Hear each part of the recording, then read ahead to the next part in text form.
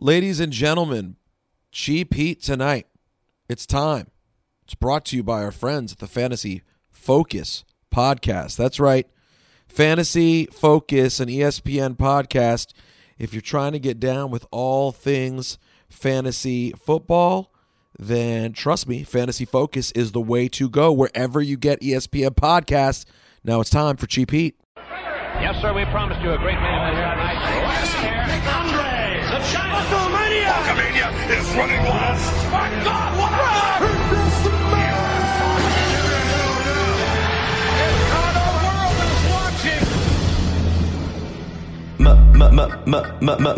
Mage. Male. Measure. Mage. It's still real. Mage. Male. Measure. Mage. It's still real. Oh, I'm sorry. Oh, I'm sorry. Oh, I'm sorry. Oh, I'm sorry. Oh, I'm sorry. Oh, I'm sorry. Oh, I'm sorry. Oh. Take it easy, man. Sweet Peter Rosenberg. Shout out to that guy, Greg. I like a delicious chicken. It was Rapod. It's professional wrestling. Yes, ladies and gentlemen, from Orlando, Florida, just a few miles away from WWE Thunderdome, where Clash of Champions Gold Rush goes down on Sunday.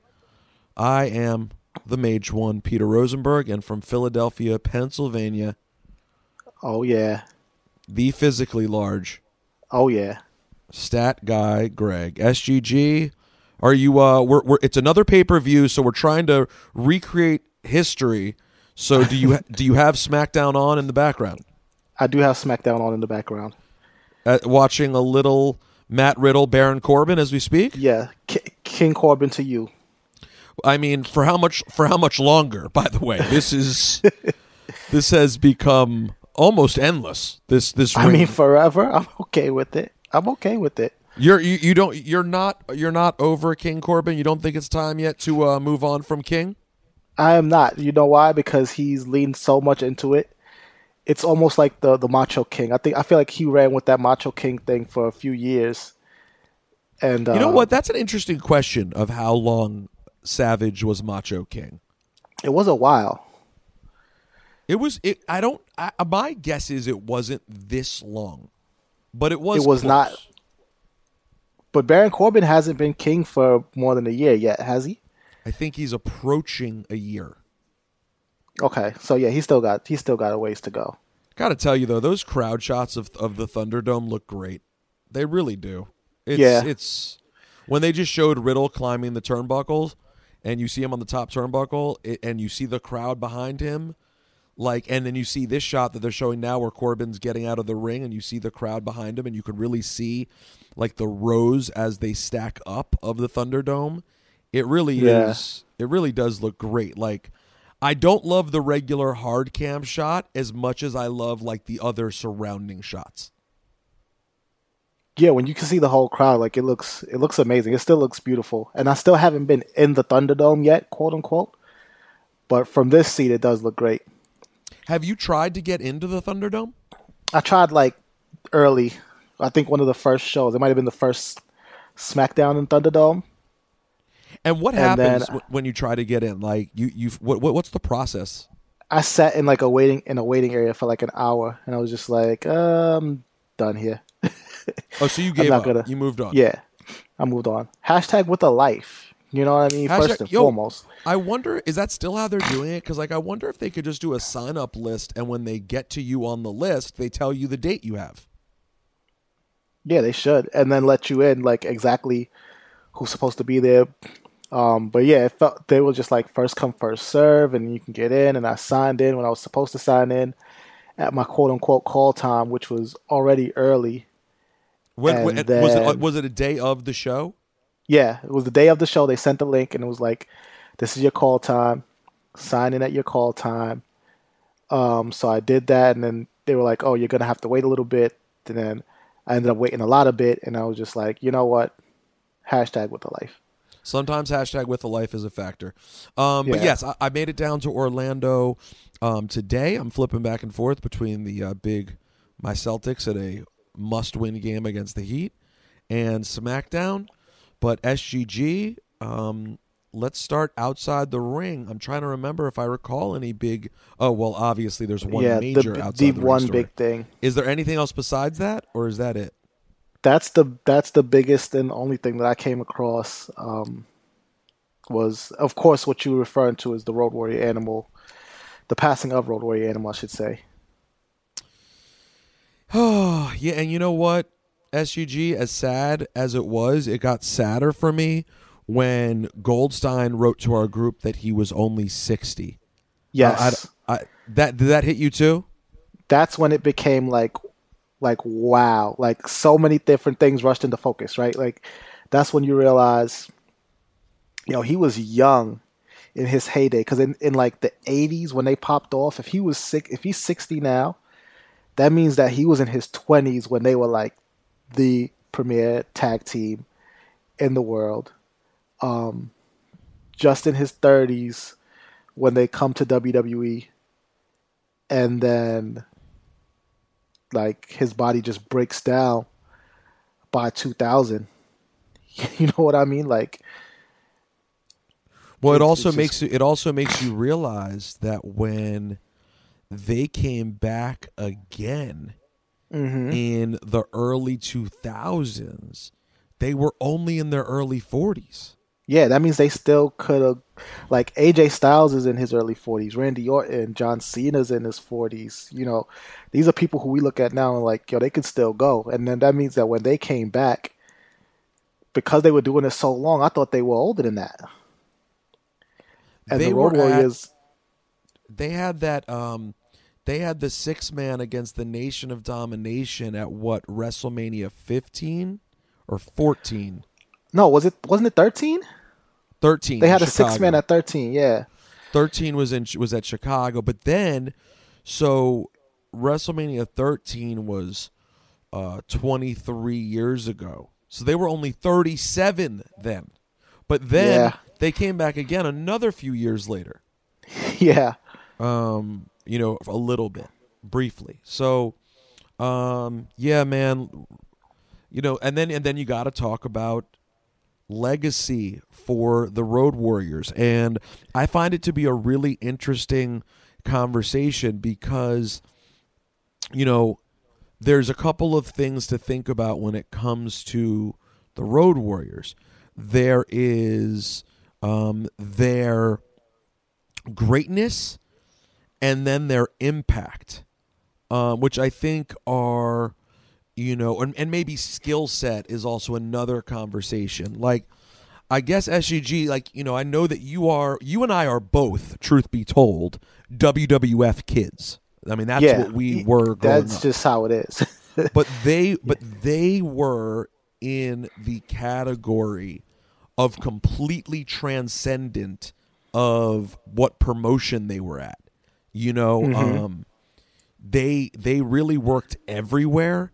And their gimmick and style was so big that when you think about it, the absolute transcendent Crockett era stars are Ric Flair. Yep. Dusty Rhodes. Yep.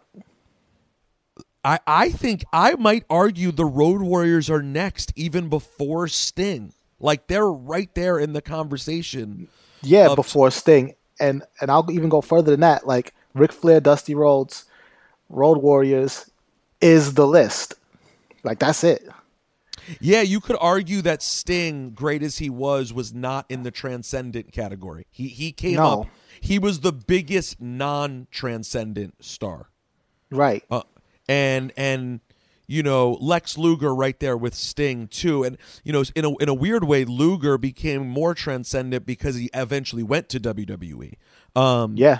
And so then, even though he was not better than Sting or more iconic, he did sort of become more transcendent. But I think you're right, SGG.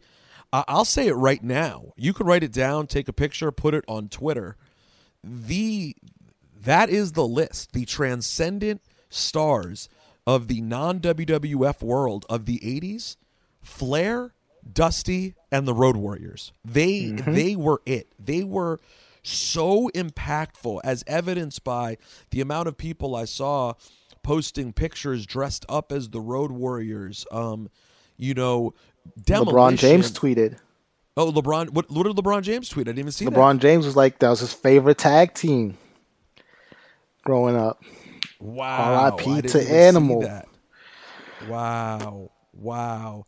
Yeah, I mean, they were larger than life. They think about it like this: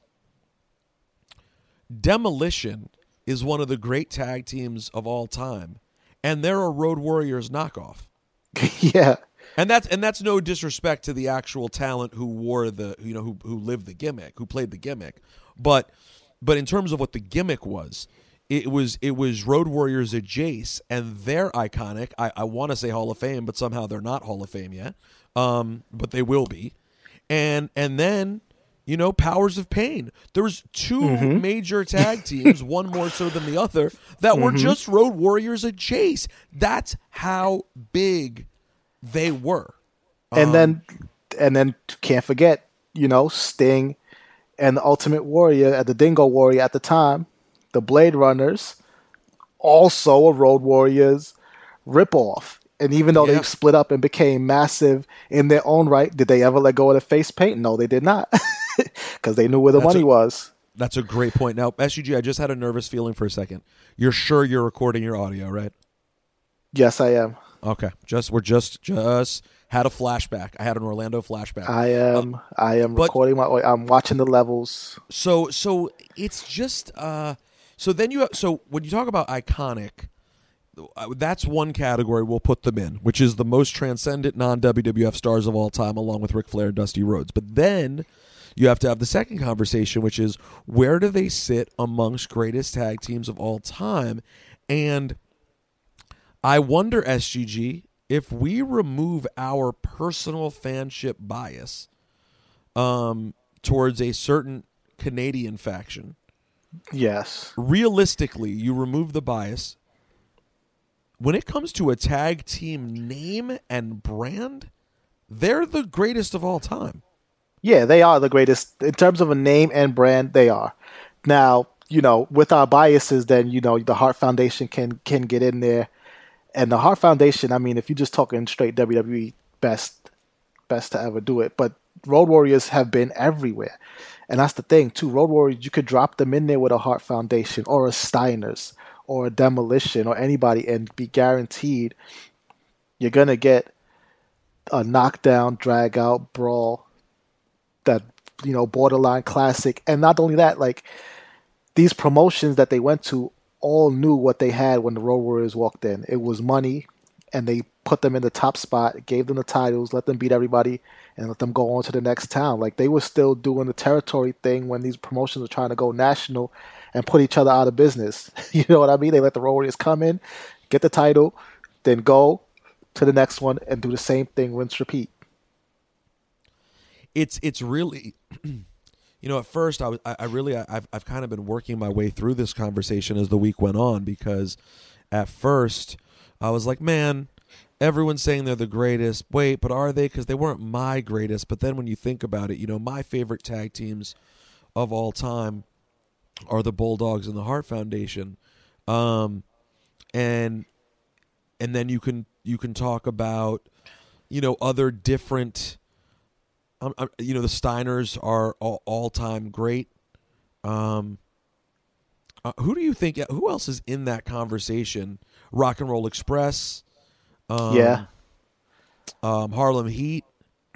There are a lot of names who really, of course, if we were to sit here and go through the list, we could go chapter and verse on how many all-time great tag teams there are. And their in-ring style, as a little kid, it wasn't what spoke to me. Like I said, A, I was a WWF kid. B, when they became Legion of Doom, when they came over as Legion of Doom, even though they were dope stylistically, the reason I love the Bulldogs so much was, the speed and the and the flying headbutt, and the Hart Foundation look resonated with me more. Like, I thought Brett seemed cooler, and and the Hart Foundation had like the best combination of skills to me, which is like, all right, you got a strong team up in there, and if it was gonna run the point, you got some fast, speedy guys up in there. Brett's gonna run the point. We can handle anybody. We're not worried about anybody. Yeah, and that spoke to me too. So I don't know if in-ring skill set, I'd say they're my number one, but when you look at the whole thing, the look, the power, the style, the catchphrase, they, and the look is a big one too, because even though like stylistically the what they did in the ring didn't speak to me as much, like I was still a fan of the Road Warriors. Like, I still rocked with the paint. I still loved when the music hit. I almost wanted to get the haircut like Hawk with the double mohawk down the side. Pops nixed it. That was close. Probably a good call by Pops, Yeah.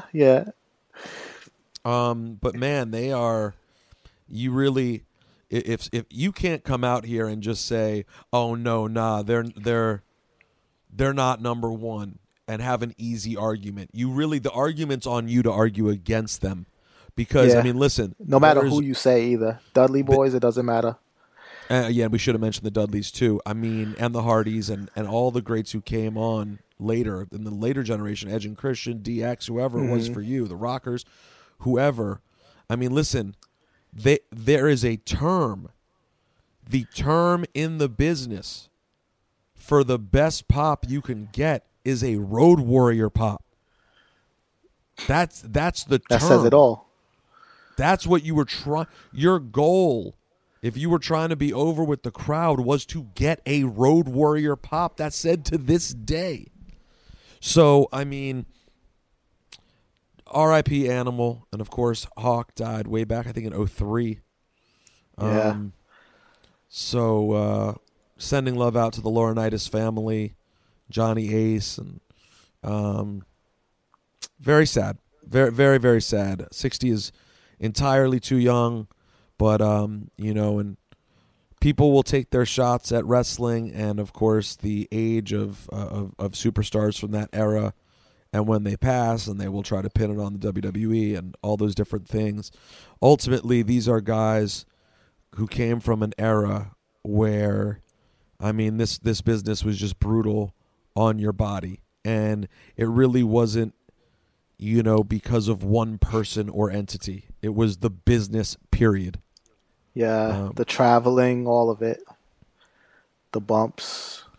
I got attacked this week by known all-time iconic WWE hater in the New York Post, Phil Mushnick,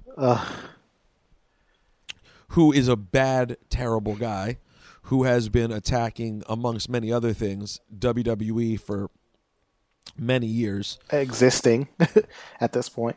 Yeah, exactly. And don't get me wrong, he's awful on every issue. His comments on hip-hop.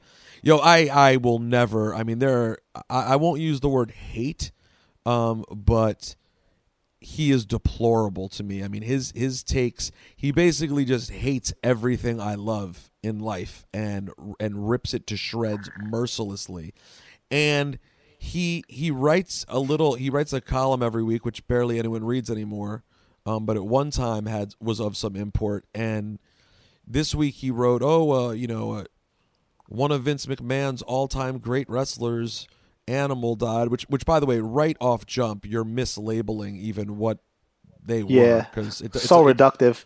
They weren't in in terms of their career, they weren't even in WWE for like such a small amount of it. To call him one of Vince McMahon's is disrespectful. They were already solidified. By the time they got to Vince, they were already solidified as one of the greats. So he's trying, the point of his little paragraph is to do what he always does, which is say, look, another wrestler died. It's because Vince McMahon is evil, right? Like, that's the point. But he said, he writes about it, and then in the last sentence is like, but WWE Yahoo Peter Rosenberg of the Michael K Show clearly doesn't care, or something like that, out of nowhere. And the implication, I guess, being that I'm an apologist or whatever it may be, but I got to tell you, I'm kind of honored to be attacked by him, because he really has been getting in all things wrestling. It means I'm certified as a wrestling guy. But anyways, big rest in peace to Animal. A guy who is worthy of the first 20 minutes of Cheap Heat this week, without a doubt. We could have done an entire Road Warriors episode, and talked to endless superstars about the influence of the Road Warriors. Just gigantic. I mean, just the name Road Warriors, like it's almost part of the common American vernacular. It just is. So, SGG. Before we get to we'll get to Clash of Champions. We'll go over the card, but what I guess the next biggest subject would have to be the true reveal of Retribution on Monday night. Yeah, it wasn't met with joyous praise. No, so how can I say this? So from the beginning, right? I've been very much a proponent of let's wait and see what happens. Let's see what they do.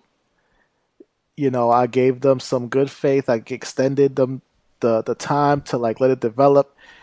And then I will say that my trust was not rewarded on Monday.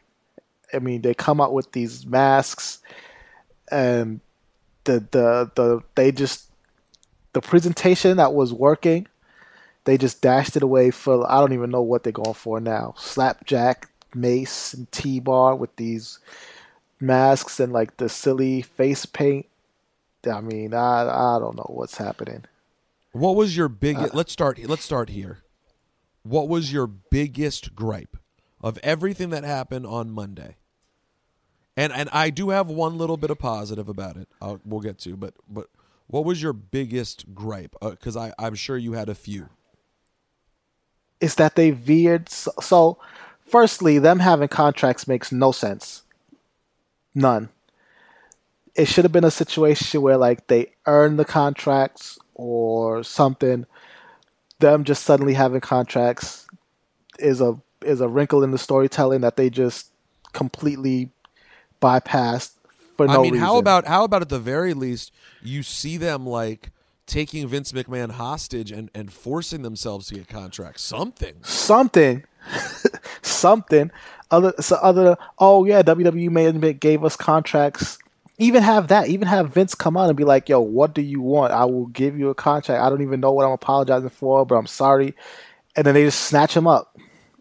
And they come back with something. But them just having contracts was a waste. Yeah, them just saying we've been signed to a WWE contract. It was that part made my skin crawl. I was legit angry at that.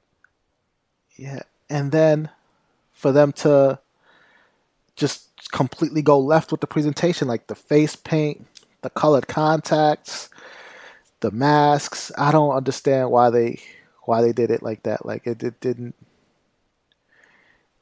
They had something that they could work with, and now they've left themselves with a much taller hill to climb in terms of getting over and connecting with the fans. There's absurd. There's the contract part. That's at the top of the list for me too. Probably number one. Obviously, the look is the masks are terrible. The weird, Pulp Fiction, friggin' just weird. I don't even know, sadomasochistic, strange masks. The names are atrocious. The names are the names. They are never gonna overcome those names. No, I was thinking about that. I was like, and T-Bar. I was like, how are they? I mean, I guess Mace can live. Slapjack is the one that's really impossible. Yeah, Slapjack is So I was thinking, I was like, are they gonna change the name? Like, will they just get away from the name and then give them a new one? Because Slapjack was panned so badly. I mean, if it was AEW, they probably would have released an apology last night with a new name. 100%. I mean, that's how bad it was. They did it with the Viking Experience. The Viking Experience lasted all of 60 seconds. It was by the next show they were something completely different. They should do the same with Slapjack.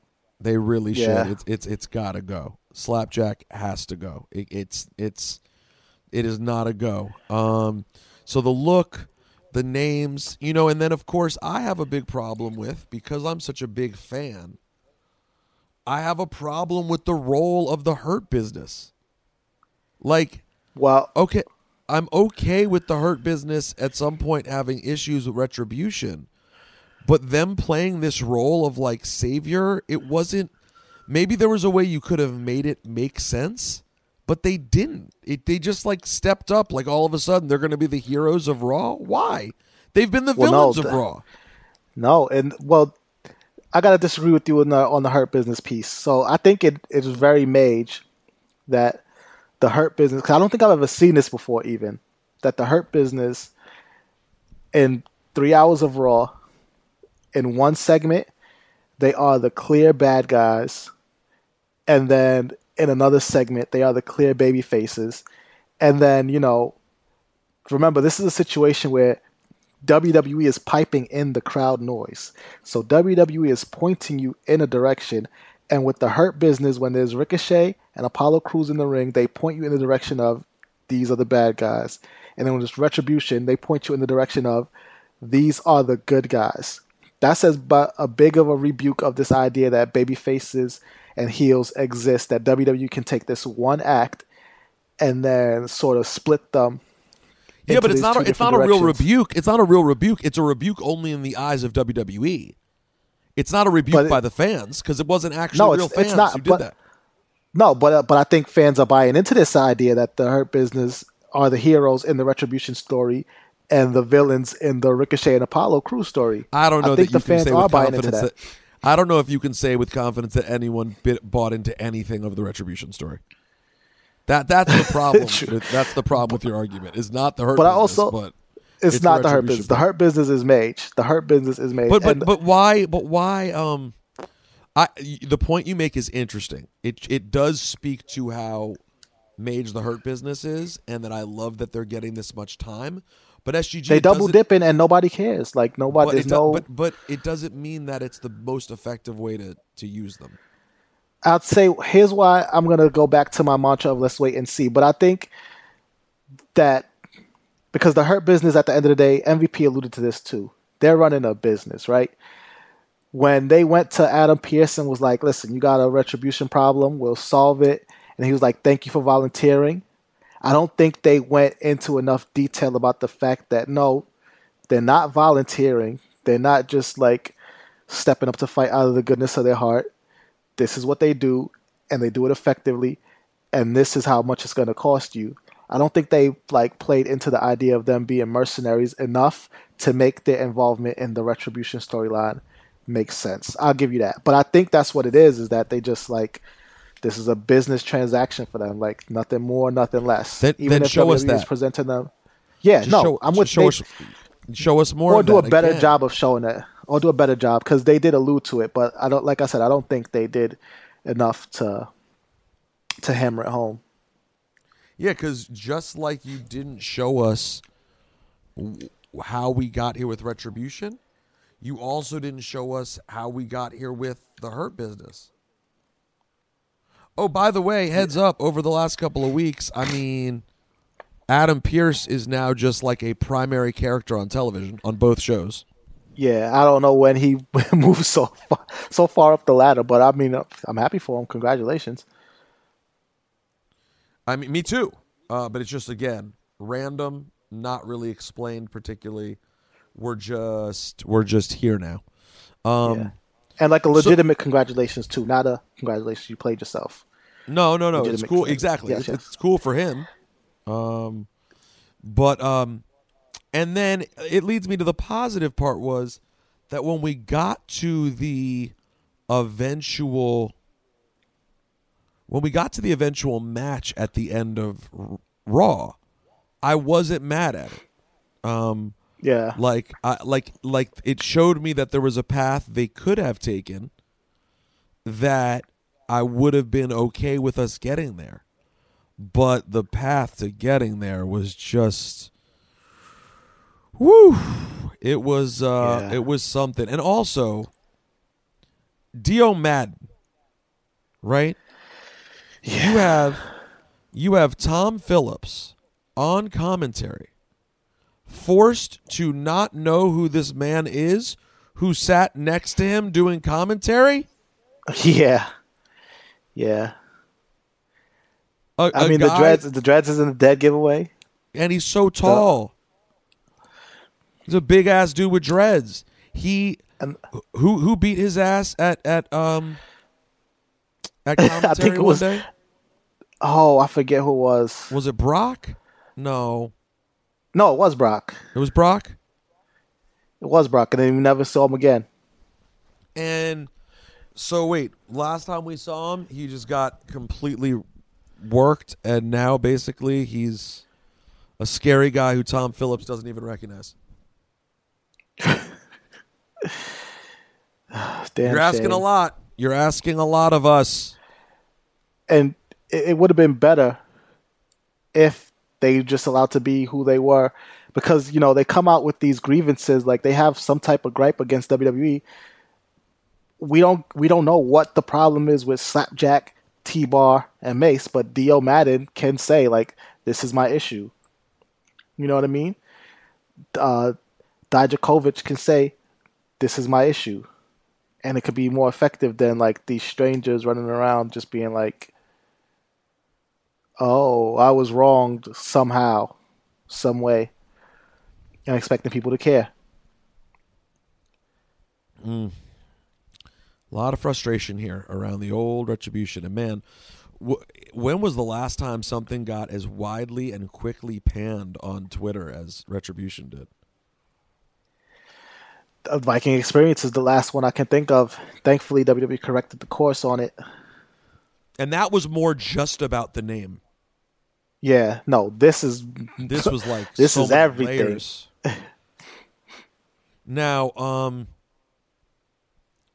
on the flip side of the coin, I will tell you, because you weren't on the show last week, and I talked about this with Dip. Great show, by the way. Oh, thank you. You listened. I did. Dip, nothing made me laugh more than when he said he would have flicked a toothpick in his father's face. Because, I mean, let's be honest, that was the call. In that scenario that you set up, that's the move. What else did it do? So, what just happened here, I'm seeing Jey Uso. I'm seeing Jey Uso yelling in the ring and Roman Reigns walking off. Do you know what happened? Very passionate promo by Jey Uso. Roman came out and just basically told them that there's a reason that Roman is the tribal chief and the big dog is because Jey just doesn't understand the responsibility of, having to put the family on his back. And then sort of sunned them and walked off. And guess what we got there? Oh, yep. We got Roman Reigns acting like a real good old-fashioned bad guy, punching his cousin in the face, screaming, and holding the title over him. And so you probably heard me say this last week. I really enjoyed how last week Jey Uso was still happy and being like, "You're my cousin, let's be cool." Maybe mocking him a little bit, but like not taking it that serious. And how Roman was sort of dead serious about it. I thought they did a good job. They have, to me, okay, they have successfully made me care about a main event at a pay-per-view that when we first heard about it, it sounded like a bit of a throwaway. I think this has gotten meaningful. Yeah. I'm very excited for this Roman Reigns Jey Uso match, especially after tonight. This is how you do a go home show, a go home segment. I mean, because Jey Uso mentioned like why can't I be the one to carry the championship? Why can't I make the family proud? Like, when people see me, they ask, which one are you? But I can do it too. And Roman didn't like that. Roman did not like that at all, so much so that he had to hit him with a Superman punch. He referenced why when people see me do they ask which one are you? Yeah. Well, I'm glad he was honest about that. It can be hard to keep track of the Usos, although Jay has a different look right now. His hair, he kind of has like that mullet thing going. But I like what they've done there. So that is a positive piece. Did you watch any AEW this week? Come on, P. I did not, unfortunately. Yo. Or maybe fortunately. I don't know. What did I miss? I listen. It was a good show. It was a good show, a solid show in general. I heard Cody came back though. I didn't even see Cody's coming. I fell asleep. Like I watched it in different parts, and I didn't see the Cody part yet. But I just wanted to say one thing. MJF and Jericho together on screen is magic. They did a 5-minute sort of comedic bit where like you couldn't tell if they were gonna end up friends or hating each other. If there's 5 minutes you're gonna watch, please watch it. I'm gonna make you watch it tonight. It's legit. I can do that. As long as the bell doesn't ring. As long as the bell doesn't ring, because I don't trust Jericho after that happens. It's legit only 5 minutes long. And it is, I mean, man, I got to tell you, if you're doing the power rankings for overall total package talent of young superstars in the world, MJF, man, for how charismatic and entertaining he is. And I know you're a big in-ring guy, obviously, but even you must admit the total when you add up how much he pops off the screen. MJF's up there. So his mic work for me, I deduct points because he always reaches for the low-hanging fruit, and I don't consider that like high-level heel work. He doesn't always do that. I disagree with that. He also does that. I do not think that's all he does, though. He does it more than the other things in the skill set of a talented heel. I think that he, as a newcomer, I mean, let's remember, this is a guy who only got a national presence in the last year. I think it's wise to use the basics of heeldom to establish how hateable you are. Now, if we're having this conversation in 4 years, I'll take your argument. That's fair. But right now, I think it was important for him to establish I am the worst of the worst guys. That's fair. Because when I think of him, I think of like The Miz, and just like The Miz is so much better than MJF to me as a heel, as a bad guy. But like, The Miz also has like 15 years on him. Yo, in terms of in-ring experience. Do you know what The Miz was doing at this stage? I'm not saying in his working career, but in terms of his national TV career, what Miz was doing right now? Listen, the Diva Search was a great thing for the company. He was walking around yelling, "Hoorah!" I mean, it was... I recently stumbled. I somehow stumbled on like an 05, 06 SmackDown. Which one? It was in LA, and the Miz was hosting a diva dance contest with Nick and Aaron Carter as the special guest judges. Oh my God. It was some of the most painful TV for so many reasons. The only thing that made it a passable segment is Crystal Marshall was in the competition. Listen, man, Miz did that so MJF wouldn't have to go through that. Okay, we should all be thanking Mike Mizanin for struggling through the Diva search. He comes out there and he's like, "Hoorah, hoorah!" Oh my god! Now listen, and by the way, though, now to your point, he was just so hateable. So he was also using the basics. It's just he was not nearly as advanced. He didn't have the poise. MJF can talk slowly and in different levels. Like, he doesn't have to yell. Like MJF can do a lot of different things. Listen, here's as high a compliment as I can give somebody in AEW who has not yet worked for the WWE in any capacity. I hope they pluck him. Drop him down where he needs to go, shine him up. He could be high level. I don't think him being left to his own devices in AEW is going to do that for him. But I hope they pluck him. Let him get where he can be as high as he can on the other side. Let him pluck him and then shoot him to the moon. The idea, so really at this point, do you really think at this moment it would really work to his benefit to be put in the system that he'd be in WWE? No. That's why I say let him maximize his potential at AEW. And then when he's as AEW big as he can get, then you snatch him up, you drop him into the WWE bubble, and then he goes 10 times on top of that. Well, let's hope that we're in a place. You're also then hoping that we're in a place where when they do that, he'd have the room to be what he could be. Because not a lot of people have a lot of room to cook. That's why you got to send them. I mean, as much as people take this as an insult, drop him in NXT where he gets to work with Triple H and Shawn and then like explode. People take that as an insult, like NXT is something to look down at. But I mean, that's where you drop him. And with them beating NXT in the ratings and how much emphasis they put on NXT, who knows? MJF might consider going to NXT and insult at any point in his career, but it's really not when you're around those minds and you see what they can do. Well, I don't think anyone. People. There are so many.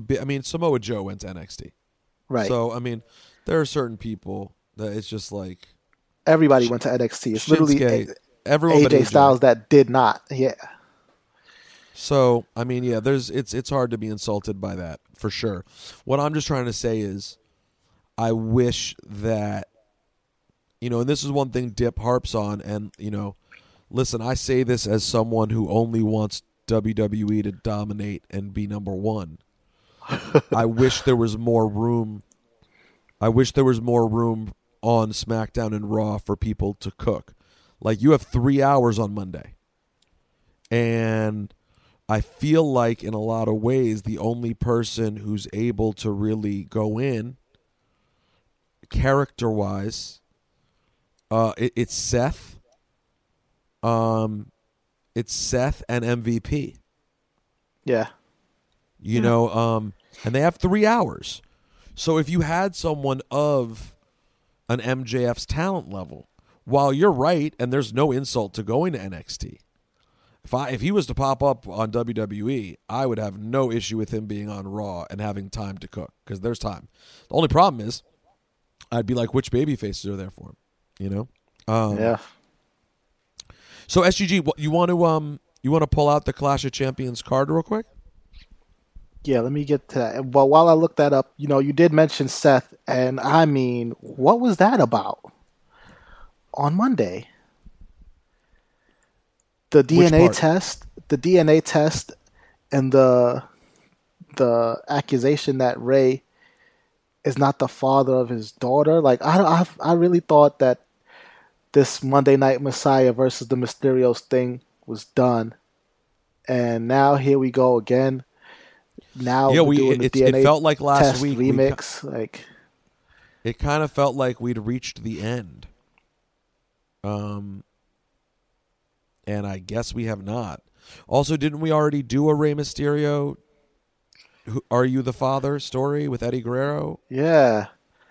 A great one, by the way. Loved it. Loved it. It's one of my all-time favorites. But in wrestling, rarely is the sequel as good as the original. Although But I yeah, feel like I guess they're not done there. Yeah, I don't know. But yes, I have the card up now. It was announced on Monday that on the kickoff show, it's going to be Asuka versus Zelina Vega. Now, typically when we do this, we do match by match, and we go through everything. But I think we made a promise to ourselves last time that what we were going to do is I'm going to read off the card, and then we're going to jump into some matches that we are interested in, and then really focus in on that. All right, cool. So just read through the card, and we'll leave I'm it going to there. read through the card, and then we'll dive in where we dive in. So like I said, on the kickoff show, there was Asuka versus Zelina Vega singles match for the Raw Women's Championship. On the SmackDown side is Nikki Cross and Bayley for the SmackDown Women's Championship in the singles match.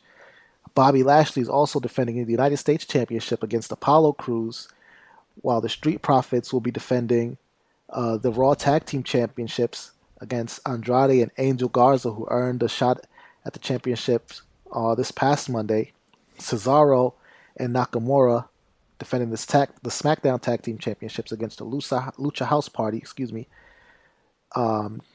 Nia Jax and Shayna Baszler defending the Women's Tag Team Championships against the Riot Squad. And then we have Jeff Hardy, who is billed as the Intercontinental Champion, defending his championship against AJ Styles and Sami Zayn, who is claiming to be the champion and also putting his championship on the line. And then we have Drew McIntyre versus Randy Orton for the WWE Championship in an ambulance match, and Roman Reigns versus Jey Uso in the Universal Championship match. And just to back up a second, that Intercontinental Championship triple threat match is a ladder match with both titles hanging above the ring. P, what do you want to get into? Wait, with which two titles? The IC title and the what? And Jeff Hardy's Intercontinental Championship and Sami Zayn's Intercontinental Championship. Both going to be hanging above the ring. That's fun. Well, let me say this. Very happy for Zelina to be involved in just as a wrestling storyline, but it's also a little like kind of classic. Like, shouldn't she have built up a little bit before a match with Asuka would feel plausible? Yeah. Like she beat Mickie James, and now it's just like title shot. Yo, Mickie James had the last title shot. Mickie James is a multiple-time women's champion. But don't you think honestly, Zelina should add a couple of months where we get used to seeing her like winning some matches, and then you think she could maybe win? I agree, but after the hell that Asuka's been going through with Sasha and Bayley and Becky before that, and defended the tag team championships before that, no disrespect to Zelina, but she deserves a little cakewalk. You know what I mean? So they can't leave her off the card. So you completely make my point for me. They can't leave her off the card, but just throw her some light work out of respect. So exactly my point. That's not what Zelina needs as the start to a singles career potentially on Raw. It depends on how it goes, though. If she gets squashed and like completely brutalized, then no. But if she does come out and have a good showing, I mean, listen, it's still Asuka. There's no shame in losing to Asuka. You will join a long list of great women's wrestlers throughout the years in WWE who have lost to Asuka. No shame in it. That part is a fact. And also, I'll be on that kickoff show. It's a good, very good panel, hosted by Charlie Caruso, and then myself, JBL, and Booker. Whew. So that'll be fun. I'm not stepping into the Hall of Fame, basically. Yeah, I'm not going to say that it was addition by subtraction, but I think it's going to be good. No, that's wrong. That's wrong. But I do love those guys, so it'll be a good one. I'm excited for Sunday. But all right, so then obviously we've already talked about the Uso Roman match. We're excited about that. I'm ready to move on from Lashley and Apollo. I'm done with Apollo and the Hurt Business. I'm done. You've been saying this for a while that the Hurt Business needs some, some other guys to some diversity, perhaps, in their opponents. Right, right. And I'm ready. I'm ready for a change. Now, Retribution is a change. It is, and that may be continuing. I'm guessing. But hopefully, but we'll see where this goes because I'm also not ready for the Hurt Business to be like these babyface heroes, which I don't think they will be. Nor do I feel like watching them get squashed out by Retribution for a month. Yeah, because what do you do there? You're not going to have Retribution show up and lose. Yeah, you cannot bury Retribution, and the Hurt Business also are not in the position where they need to be taking losses to these new guys who to Slapjack, big gripe to T-Bar. These groups need to stay away from each other, but they've already been placed in the position where they're on a collision course. So I'm just praying that they both come out of it looking strong, which is a tricky balance for WWE to have to make. But they did this. I didn't do this. They did this. Now I do have a little excitement around Randy and Drew just because every time they get together, I'm ready for Randy to take that title. Yeah, and I am too. I really am. There's nothing else to say. I'm with you on that. I think I said it last week, but I think Randy and Keith Lee feuding over the title makes a lot more sense.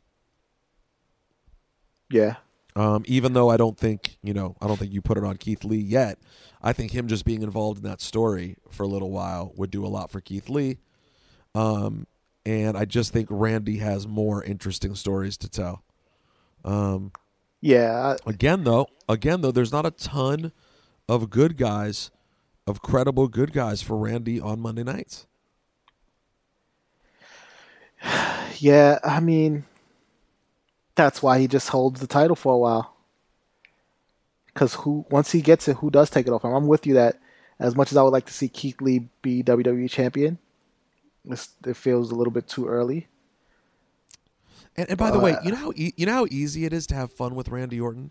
You know how easy it is to go get some like slightly over the hill legends who can still talk and work a basic match to come back and have a 1 week or 2 week, even 3 week story with Randy?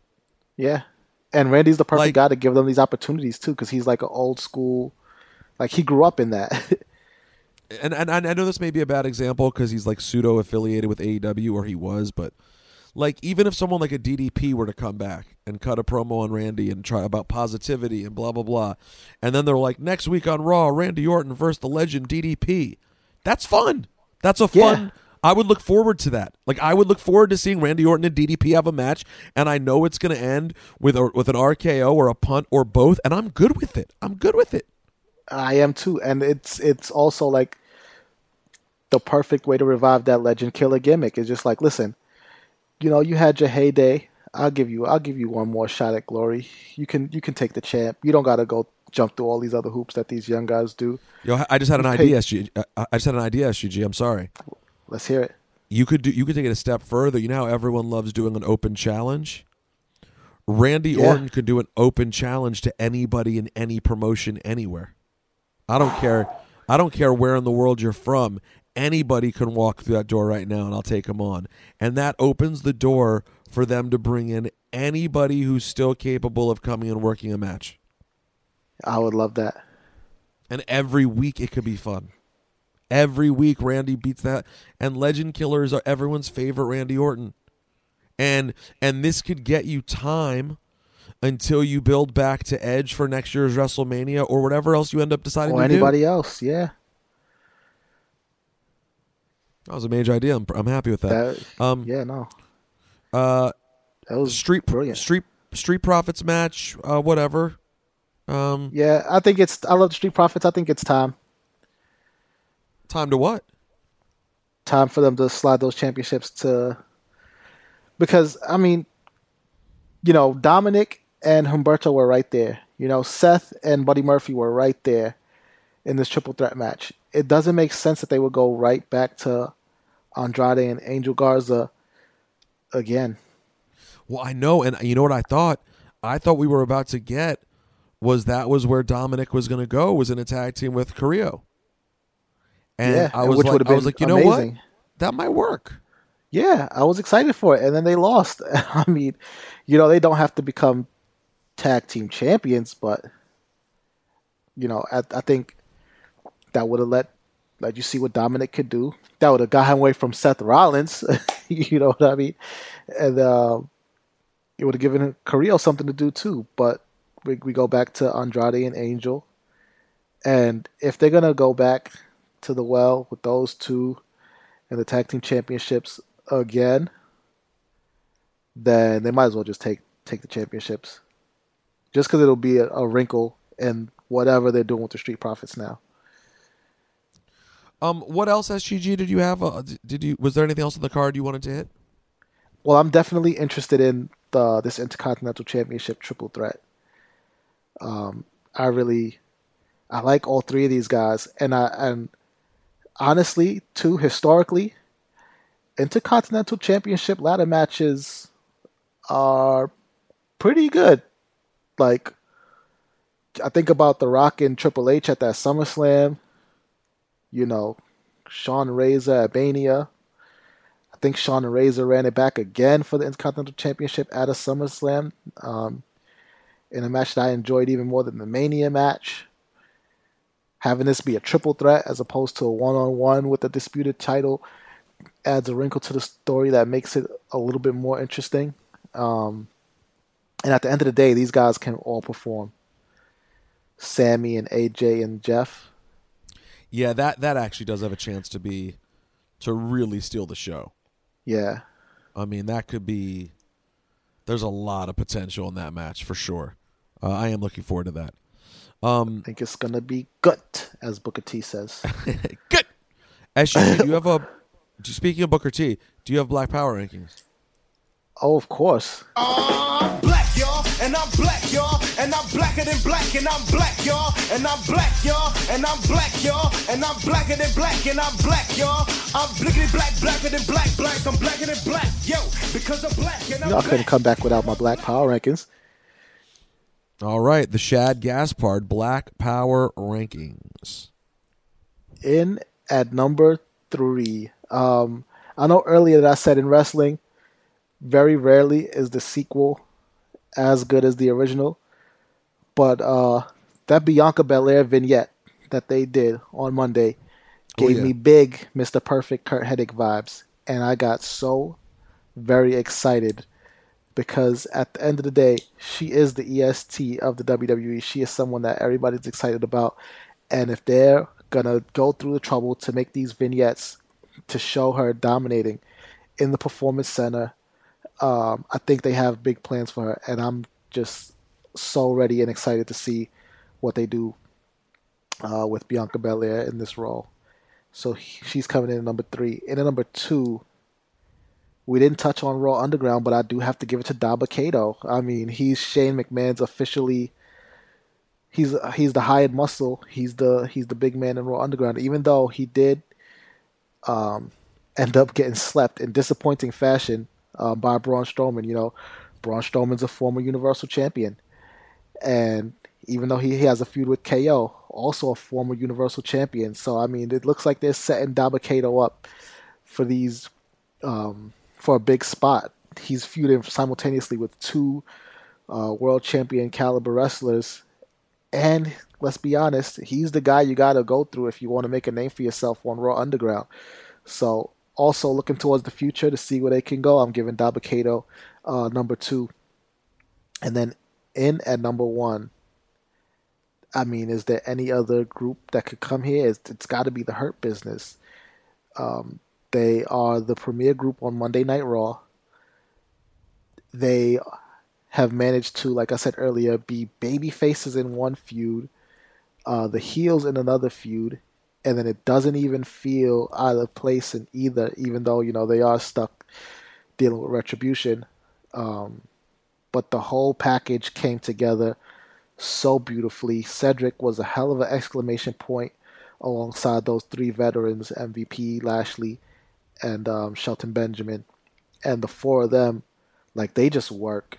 They just work. I know a lot of people try to liken them to a New Nation for obvious reasons, but I think that's reductive. They're more like I'm looking at Black Horseman, maybe like Black Evolution, however you want to call it. And I think that suits them much better. No, exactly. Definitely not a New Nation. This is so much bigger than that. And it's just mage in its own way. But yeah, I could go on and on about how great the Hurt Business is right now, but they're going in number one, and I'll just leave it at that. Yeah, very curious to see what the ceiling is for the Hurt Business and where else or they if there can is go. one. Yeah, and who else could be a part of it, you know? Obviously I think MVP is the core of this thing. And but it's made Bobby Lashley more impactful. It certainly made Shelton Benjamin more impactful. And made him really given him a purpose on the show. And now I think it's good for Cedric too. So, but I'm also curious to see where else they could go. I would love them to have all the gold one time. I would just. By the way, I'm going to tell you something right now that you're going to go. At first, you might go, but I think if you think about it, you know who will be fire coming out in the suit and sitting there silently looking like an assassin with the Hurt Business? Who? And there's some irony to his name. Who? Aleister Black. He looks good in a suit too. He looks good. I know. Aleister Black suited up, like, and he's so dangerous and young, and I think it gives him a rub that he needs, and I think it gives them the credibility of a guy who is neither older. You know, like, because the Hurt Business is basically comprised of three older guys. Yeah, they trend older. They do. And then even with Cedric, he's not older, but we certainly know generally the lane that Cedric is going to occupy in WWE. Aleister Black, it's very unclear whether he's like a future world champion or someone who maybe fades away. We don't know yet. Like, I think it's still a complete mystery where Aleister Black goes. And I wonder whether having him there is sort of a, you know, he could appear to be a really dangerous, unknown commodity for MVP in the Hurt Business. Yeah. You know, and obviously, you know the way factions are. At some point, someone's getting turned on and getting pushed out of the faction. There are going to be any great faction at some point. True. People rotate. That is how factions work. The breakup angle. Yeah, and even if the whole thing doesn't break up, one person gets broken up with. You know, that's sort of like the way those storylines generally get forwarded. I mean, and then one day you get your big Farouk Rock moment. You know, but these things happen. But anyways, I think Aleister Black would be an interesting and sort of surprising piece for the Hurt Business. All right, let me hit a couple of pieces of mail before we get up out of here. Yes. Because there's been a lot of mail. RosenbergBeats@gmail.com. By the way, the cameos are going great. Shout out to all the members of the Cheap Heat universe who have hit me up for cameos. I'm having fun sending them out to everyone in the cameo world. Let's see. That's a really long one. We're not going to read that. Simon writes us, hey, Stat Guy Ben and the Mage One. Am I too late to the party to dub the new faction Retribution? Stay mage, enjoy yourself, and take it easy. Michael writes us. Greg. So WWE usually sends the championship belt to the sports team who wins the championship in their respective sport. What would happen if Jacksonville won the Super Bowl? Would WWE voluntarily send a replica belt to the sports team who owns AEW, Mike in Long Island? No, they won't, and don't worry about it because Jacksonville's not winning the Super Bowl. Matt writes us. Mage One. First off, I want to say they ruined Retribution. The off-brand Bane look sucks. The fake Predator look sucks. The name sucks. It all sucks. What I really want to email about is the mystery woman in those SmackDown vignettes. Everyone's saying it's Carmella, but is there any chance it's Charlotte? What are your thoughts? No, I would never touch Charlotte. I would never, like...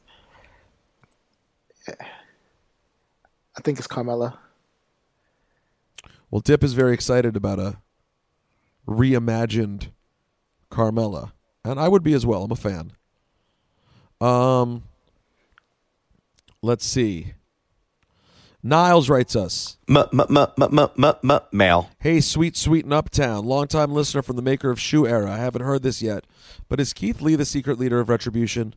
The nonsense of Retribution getting signed and revealing themselves makes no sense on so many levels. But the one that bugs me is the fact that Mia Yim and Dominic are there, and we know how close they are with Keith Lee. There have been promos and matches on USA Era NXT between them. The only thing I can think of is that they're secret weapon of Keith Lee or something like that, especially since the Limitless One hasn't acknowledged the show-disrupting group that has touched every part of Raw at some point. I don't know if it would be good or bad if true, but it's the only thing I can see salvaging the angle. Enjoy yourself and stay mage. I got to tell you, with a life, Niles, I don't think that's a terrible idea. I don't think so either. I like it.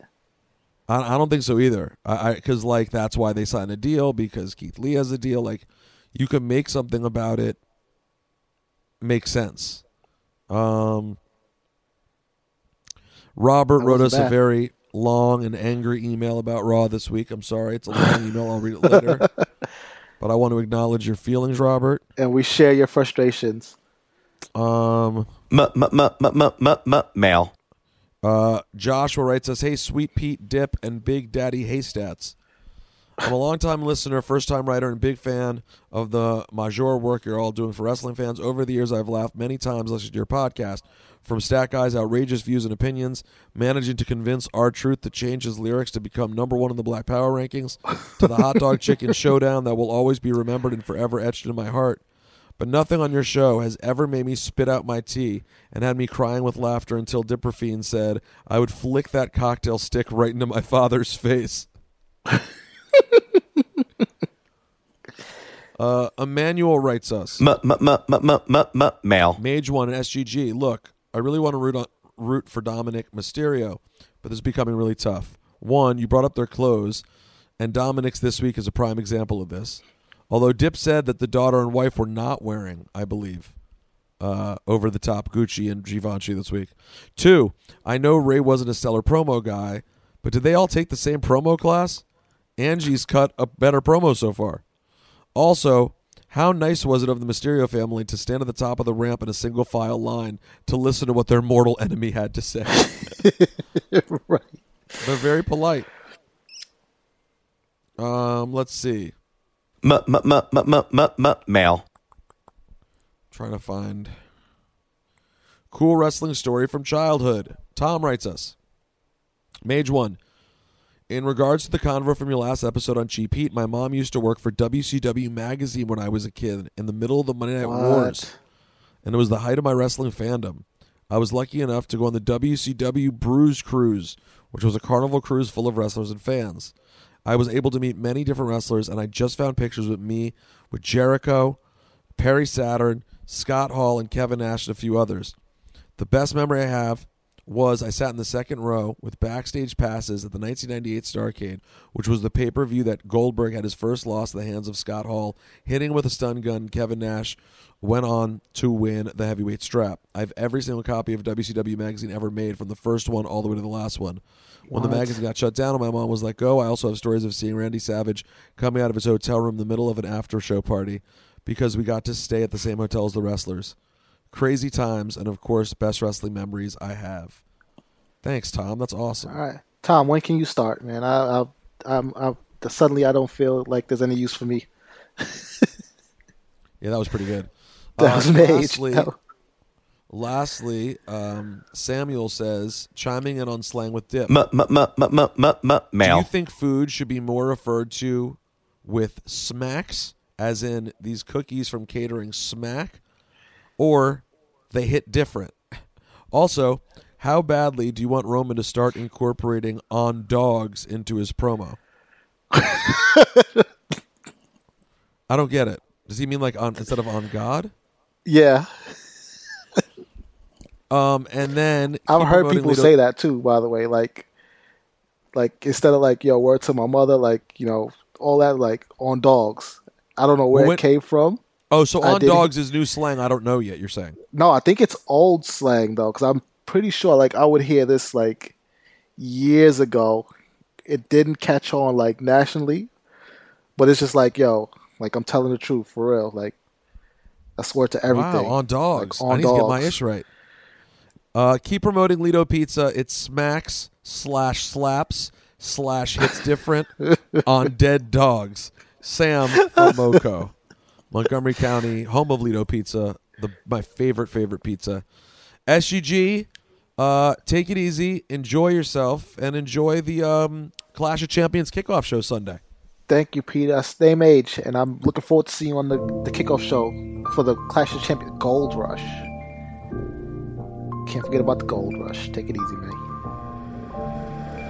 It's professional wrestling. Ladies and gentlemen, this is the main event of the evening. At this time, I would like to introduce, in the corner to my left, The Majesty. Sweet Peter Rosenberg. And then I went to makeup and like sat in front of the mirror a little bit and got myself together. Also, ladies and gentlemen, at this time, I would like to introduce... Shout out to that guy, Red. Bret Hart is the greatest professional wrestler in the history of the art form. Midge.